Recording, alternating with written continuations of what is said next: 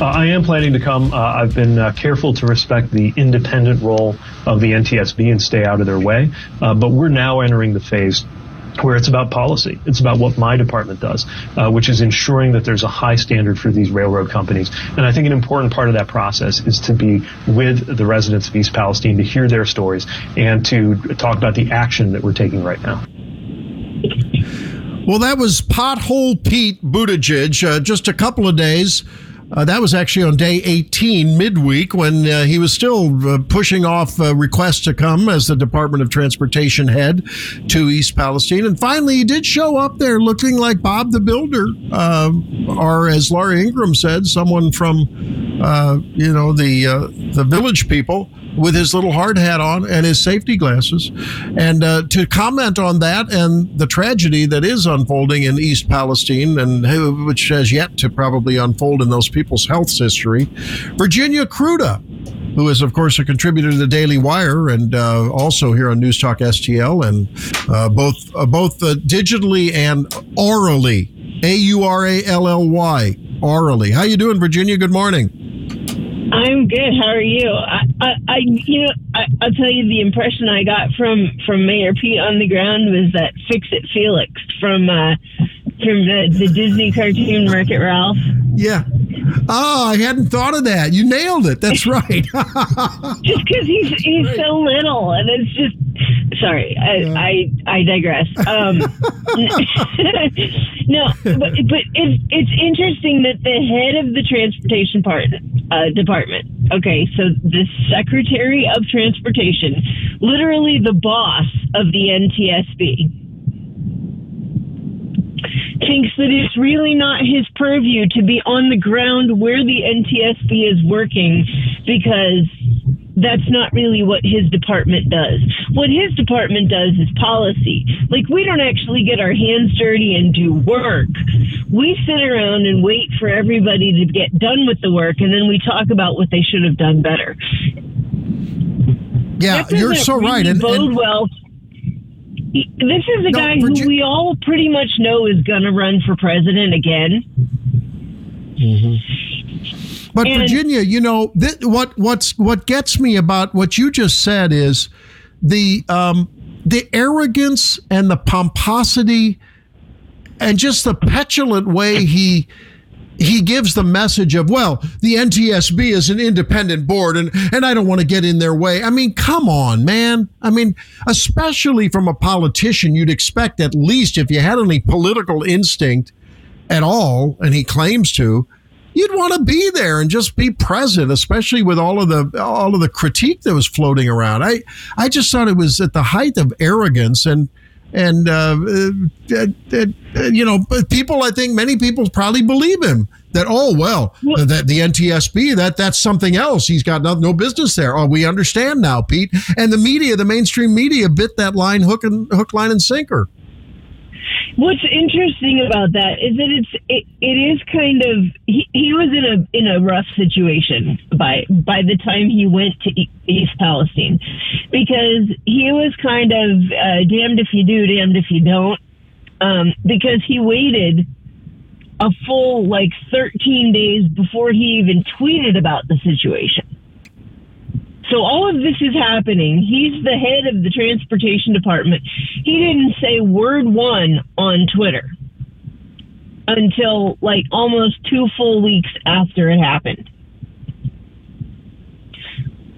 So once that happened, and he was kind of shamed into doing that, once that happened, it was kind of like, okay, if I go, then it looks like I'm going because I was criticized. But if I don't go, it looks like I'm ignoring the people of East Palestine. So what do I do? Because one's politically bad and one's just bad. And Biden's in the same boat. Because now I've heard people talking about, well, if Biden goes, the logistics of a presidential visit, and it might be more distracting and this, that, and that might have been true the first couple of days when there was still an imminent explosion. But it wasn't true 5 days afterward. And it wasn't true 6 days afterward or 7 days afterward or 8 days afterward or 14 days afterward when he was planning a surprise trip to Ukraine. All of this stuff that they could have been doing.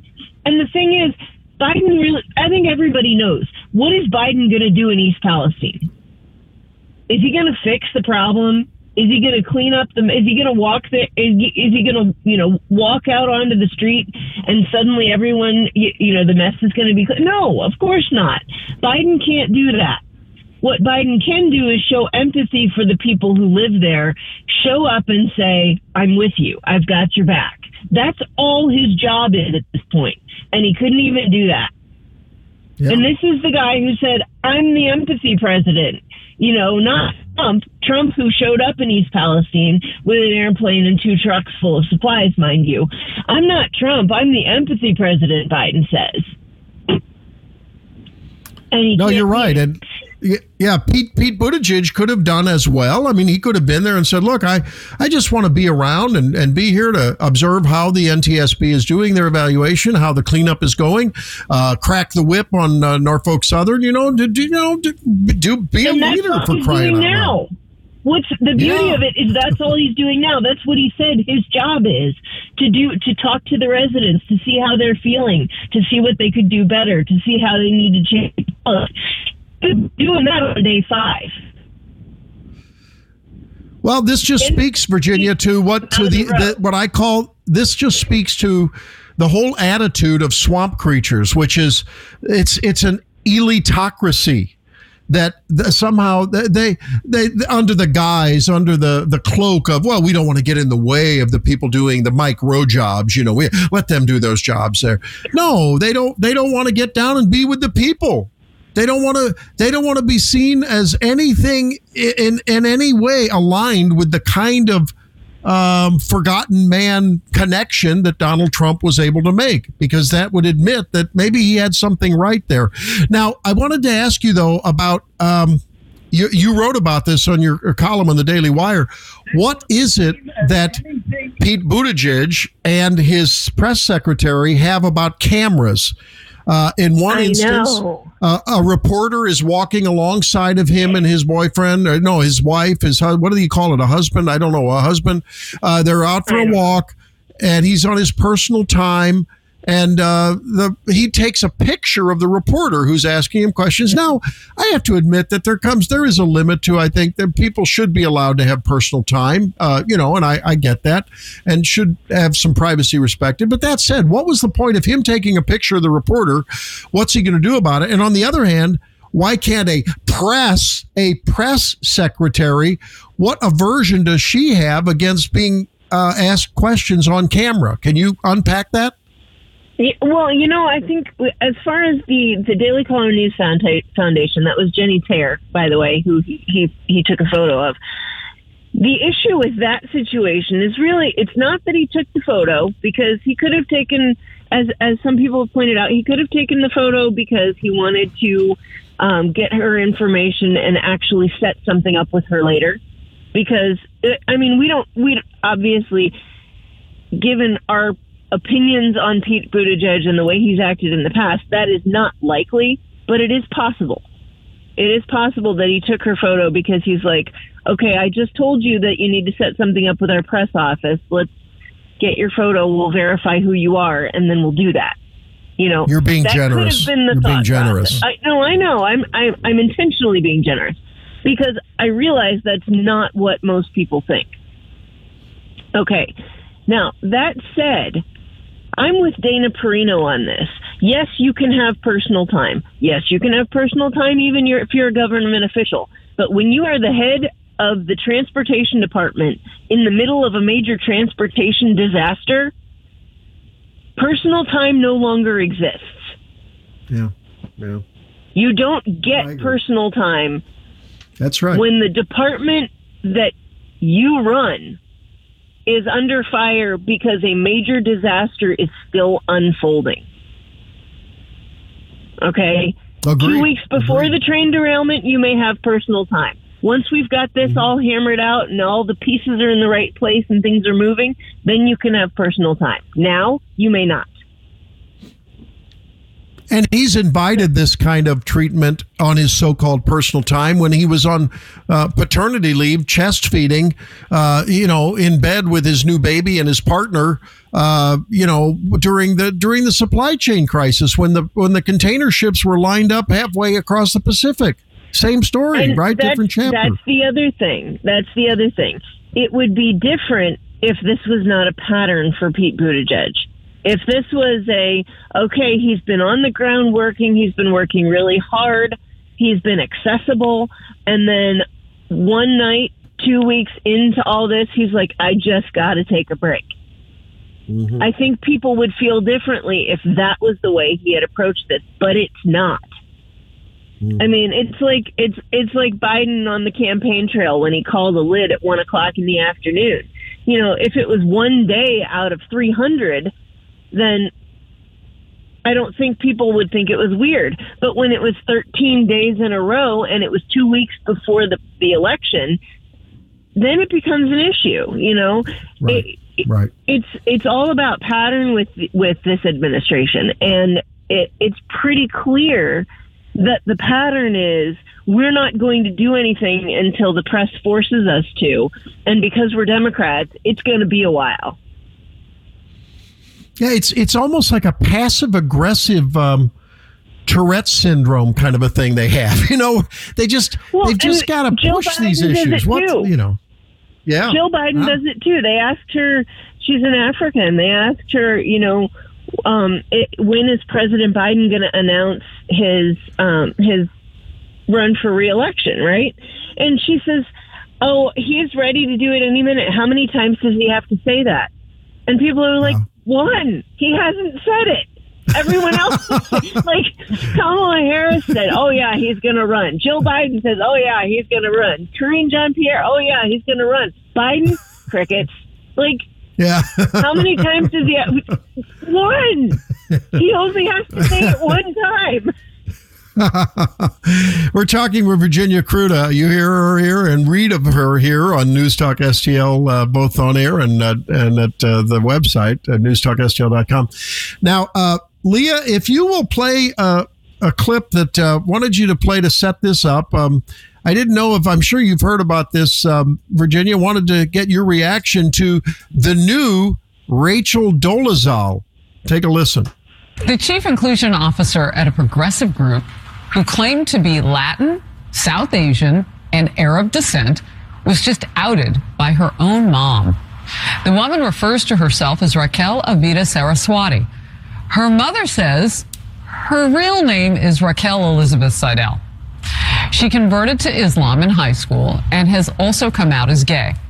For years, she has presented herself as a person of color. Her ethnicity was first questioned in 2015. Then last week, her mom told a reporter this quote, "I am as white as the driven snow, and so is she. I'm German and British, and her father was Calabrese Italian." She's chosen to live a lie, and I find that very, very sad. So, Virginia, it seems like we have a new Rachel Dolezal. She identifies as as a queer Muslim multi-ethnic woman. Checks so many boxes that there's no boxes left. And she was the senior inclusion officer of this group called American Friends Service Committee. And her mom calls her out and says she calls foul on her. What can you say about this? What do we expect?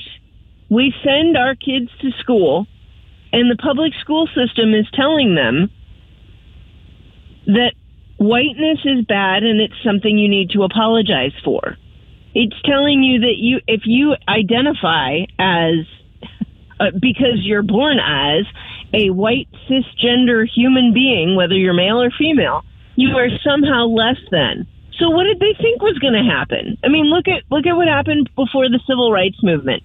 If you had people of color who did everything they could to pass as lighter or white even, because they were being attacked for being other. Well, now it's kids who are, you're the oppressor, you're the bad person. Well, no kid wants to be the bad guy in the story. What do you think they're going to do? You tell them that being straight isn't special. So what happens? You've got 35 different genders to pick from now.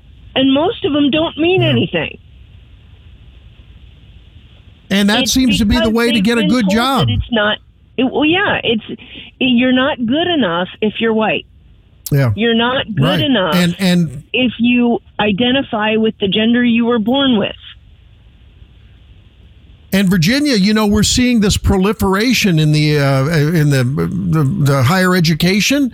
We're seeing it across corporations in the C-suite. The onset of the chief diversity and inclusion officer. Now, I'm understanding that in Silicon Valley and in some of the tech world and other companies, they're beginning to reel back as the economy's slowing down and the recession begins to settle in.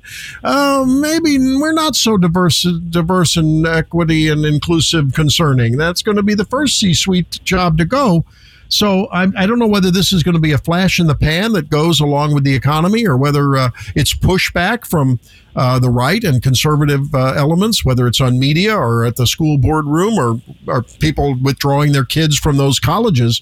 But it's just very troubling to me that this woman got away with this for years, and it took her mom to call her out, and it's really sad. Yeah, and we're at a time. I don't know.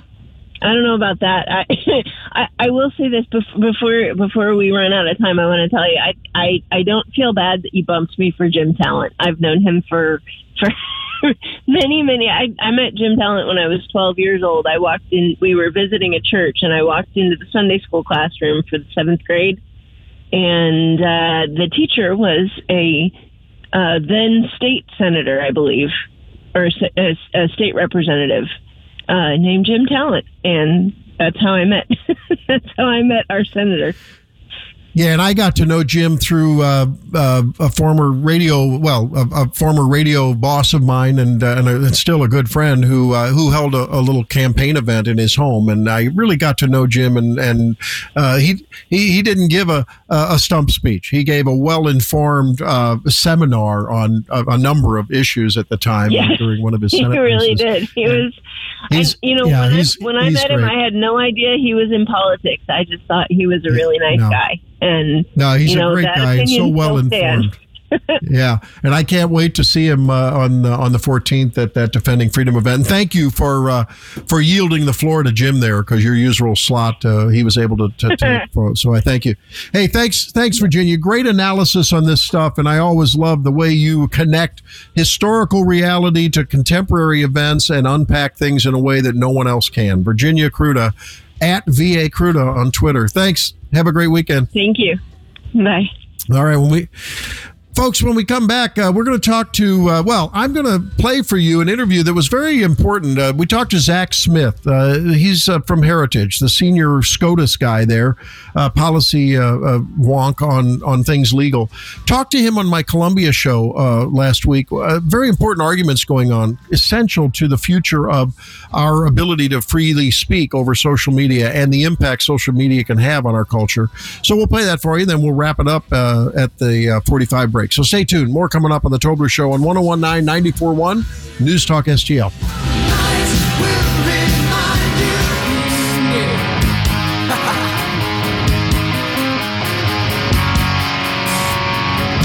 Happy Ash Wednesday to you, Zach. Thank you. Same to you, Randy. I guess it's not a happy time. It's a solemn time when we are introspective and we're looking inward and, anticipating some salvation up the road about 40 days from now. Absolutely. And it looks like the Supreme Court is looking inward into the Section 230 issues and what is the liability, what is the culpability, if any, of social media companies, Google in one case, Twitter in the other, when it comes to injuries that ultimately happen to other people. The plaintiffs are alleging it's because of indiscretion on the part of social media. Can you unpack these cases that the Supreme Court is hearing? Yeah, these are two very important cases, Randy. They have the potential to reshape the internet as we know it. As you mentioned, Google is involved in one, Twitter in another. And in both cases, Twitter and Google, and in the lower courts, Facebook and some other folks as well, were sued essentially as a result of separate terrorist attacks. Twitter was sued as a result of a terrorist attack in Turkey, Google as a result of a terrorist attack in Paris. And the allegations these victims' families are making, they're bringing suit under a federal law known as the Anti-Terrorism Act, the ATA, and they're essentially alleging that Google and Twitter knowingly aided and abetted certain terrorist organizations by either, in the case of Twitter, allowing them to use its platform without taking sufficient proactive steps to remove terrorists related and affiliated content, and in the case of Google, because YouTube in its algorithm essentially suggested terrorist-sponsored or terrorist-related videos to several of its viewers. And so these cases are very important. One, because they will help determine the scope of liability tech companies could face under the Anti-Terrorism Act. But more importantly, because in the Google case especially, Google is raising Section 230 as a defense to potential liability on its part. Now, Section 230, if anyone's not familiar, it was a law that was passed in the late 1990s as part of the Communications Decency Act of 1996, and it basically limited the liability of tech companies that were simply acting as conduits for third parties to post or publish information. Now, the problem, Randy, is that today the technological landscape looks very, very different than it did in 1996. What many tech companies today are doing, many argue, look much more like content moderation, look much more like what traditional publishers have engaged in terms of curating content, amplifying some, de-amplifying other content, adding editorial notes. And so depending on what the court does with Section 230, if they scale back its interpretation, limit this liability protection that tech companies currently enjoy, that could have a profound impact on the way the internet as we know it currently works. So both the cases involving Google and Twitter are really not anything that would result in a direct attack on the legislation. These people are looking for damages. Is that right or wrong? Yeah, that's essentially right. And in fact, because the primary claim is brought under the ATA, the Anti-Terrorism Act, Google has in fact told the court, look, depending on how you interpret the ATA, if you interpret it narrowly, as both Twitter and Google are urging the court to do, then Google said, look, you don't even need to reach this Section 230 issue, justices. And so it could very well mean that Section 230, the court doesn't even get to that issue, it doesn't address it, and leaves that issue for another day in a different case.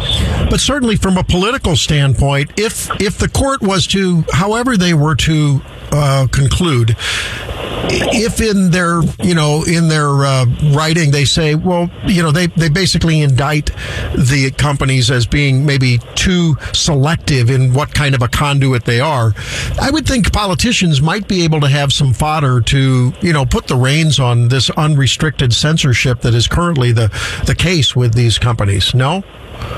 Yeah, absolutely. And look, we've already seen some of this discussion starting to play out in the House of Representatives and the Senate. And I think that's a good thing because, look, it's the job of the courts to interpret Section 230 as it's written. It's not the job of the courts to make, far-reaching policy decisions that could have, vast implications for us as a society. In fact, that's what we as conservatives have railed against for so many years with activist Supreme Court justices doing just that. And so I think it's important that the court get the scope of 230 as is currently written correct. I think there's a very good argument that lower federal courts have interpreted it too broadly to give too much protection to tech companies.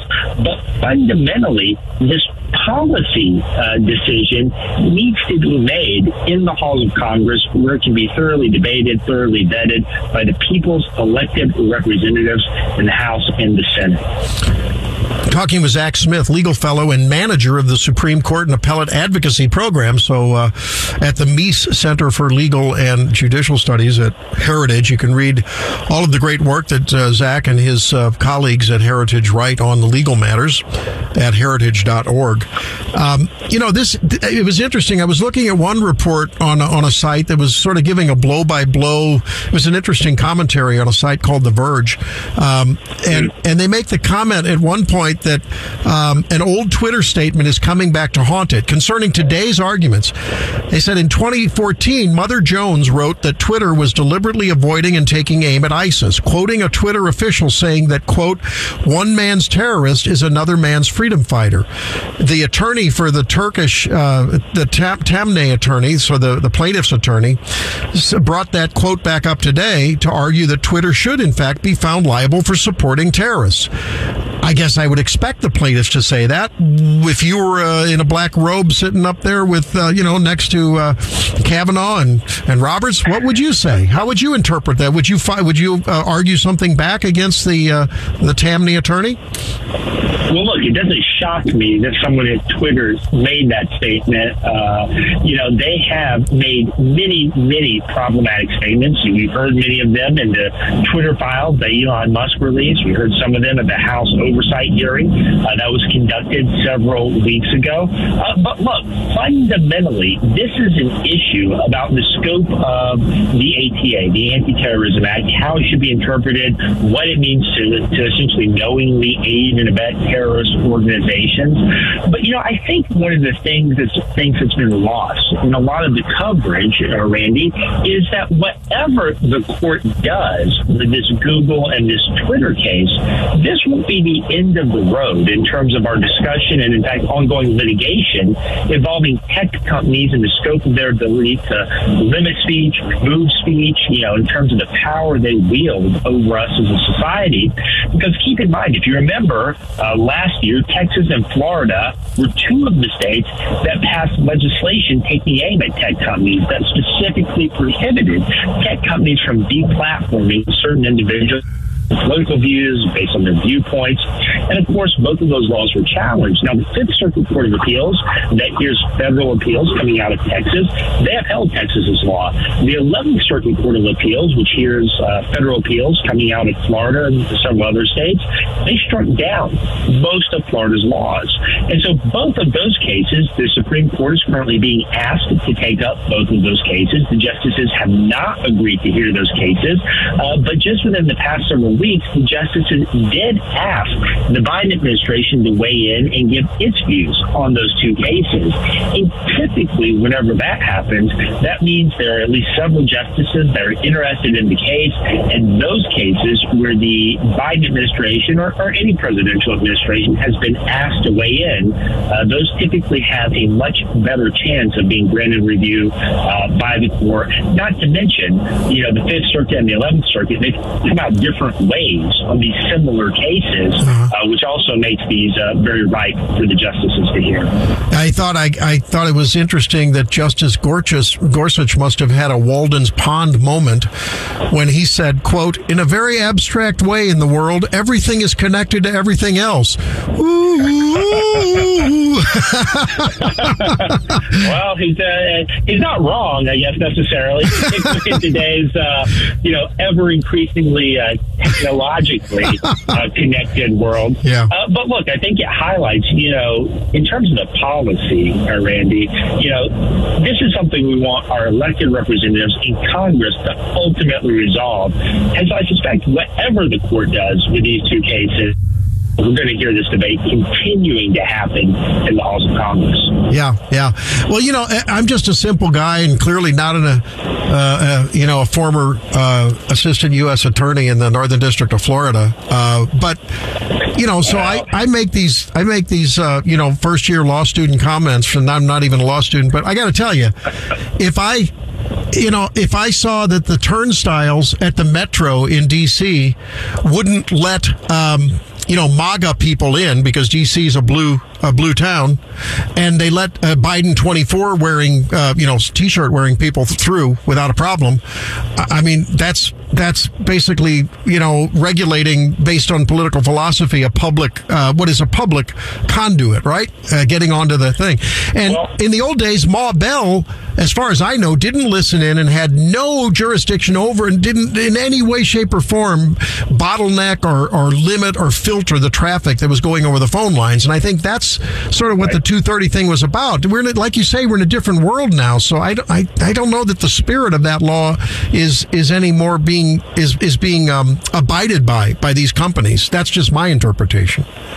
Well, I'll make 3 quick points in response to that, Randy. One is I'm just a simple country lawyer from down in the farm. No, you're not. No, you're not. Don't be humble. Don't be humble. So take what I say with a grain of salt.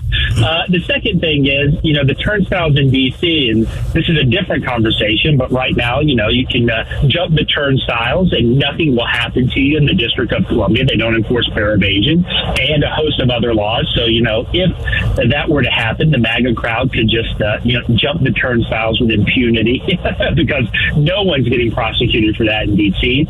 And then the third and the most important point is you hit on a fundamental issue that keeps coming up in these cases. Our Twitter, Google, Facebook, pick your tech company, any of these tech companies, are they essentially acting as arms of either the state or federal governments when they take some of these, censored actions, when they choose a certain types of speech or speak with certain viewpoints? And that's very important because the Metro in D.C., it's fundamentally a governmental entity. And so if they were to discriminate based on viewpoint, based on other content matters contained within speech, well, that'd be a First Amendment violation pretty clearly. These private tech companies, though, aren't necessarily arms of the government. When a private actor, whenever they take certain actions, that doesn't necessarily violate the First Amendment or any other constitutional provision. And in fact, these companies themselves have First Amendment protections, and that's what they're arguing in many of these cases. But if they're acting at the behest of the federal government, if they're acting essentially as an arm of the federal government, which, as we keep finding out more and more information, I think a stronger and stronger case can be made for that fact, especially in light of some of the emails and other exchanges that have come out, then in that case, you could potentially have a First Amendment violation. And so a lot of the litigation in the lower federal courts, a lot of the, punditry and scholarship surrounding some of these issues has focused on that issue, whether they're acting as arms of the state, because that's the key component in order for there to be a First Amendment constitutional violation by these companies. If you're just joining us, folks, we really cherish our time with Zach Smith, the legal eagle here on 93.9 The Eagle and KWS every Wednesday from Heritage. And it's rare to have a former U.S. assistant U.S. attorney as well as, so that's on the criminal side, I guess, mainly, right, and civil, as well as a constitutional law expert and looking at the SCOTUS. So that's why we really treasure our time, Zach.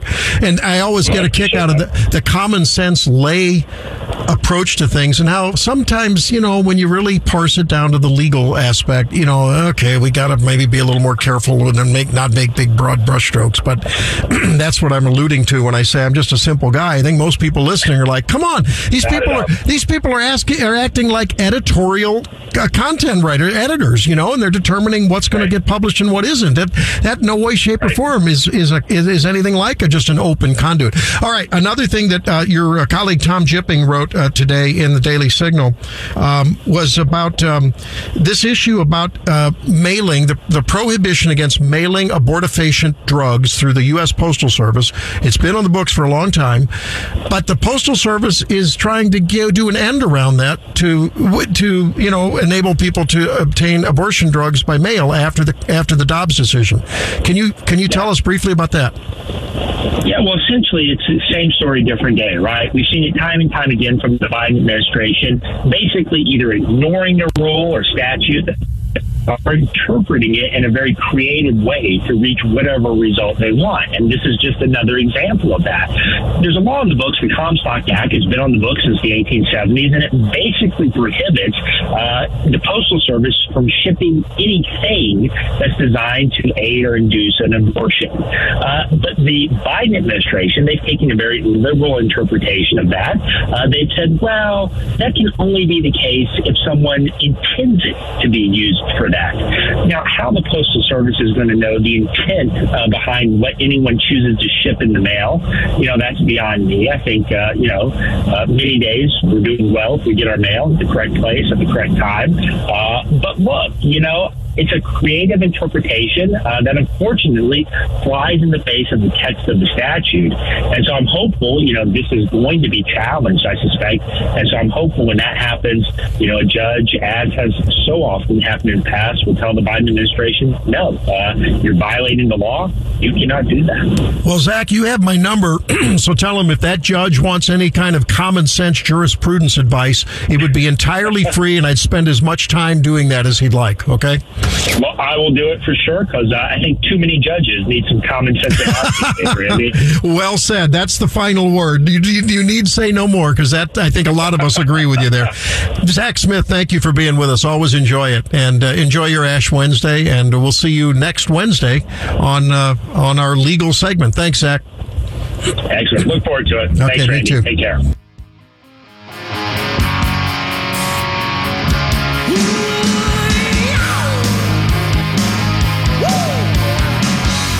And talk. The Chinese are not our friend. That matters to St. Louis. Now they're buying our land. They'll do whatever it takes to beat us. Nikki Haley. I am running for president. 101.9 and 94.1. Country's under attack. News Talk STL.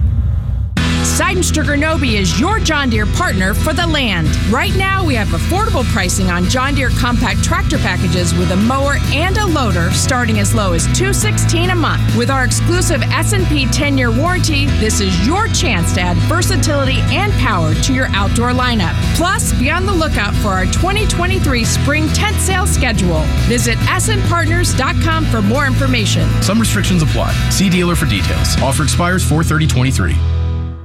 Hi, Jen Wallner here. As a former foster child myself, I have always been an advocate for foster children in our community. Angels Arms is an amazing organization that provides a stable, nurturing, and loving family environment for these children. They ensure these children have not only the childhood they deserve, but the resources needed to become successful, thriving adults. I truly believe that this organization is transforming lives, and I could not be more proud to be a small part of that accomplishment. For more information or to get involved, visit angelsarms.org.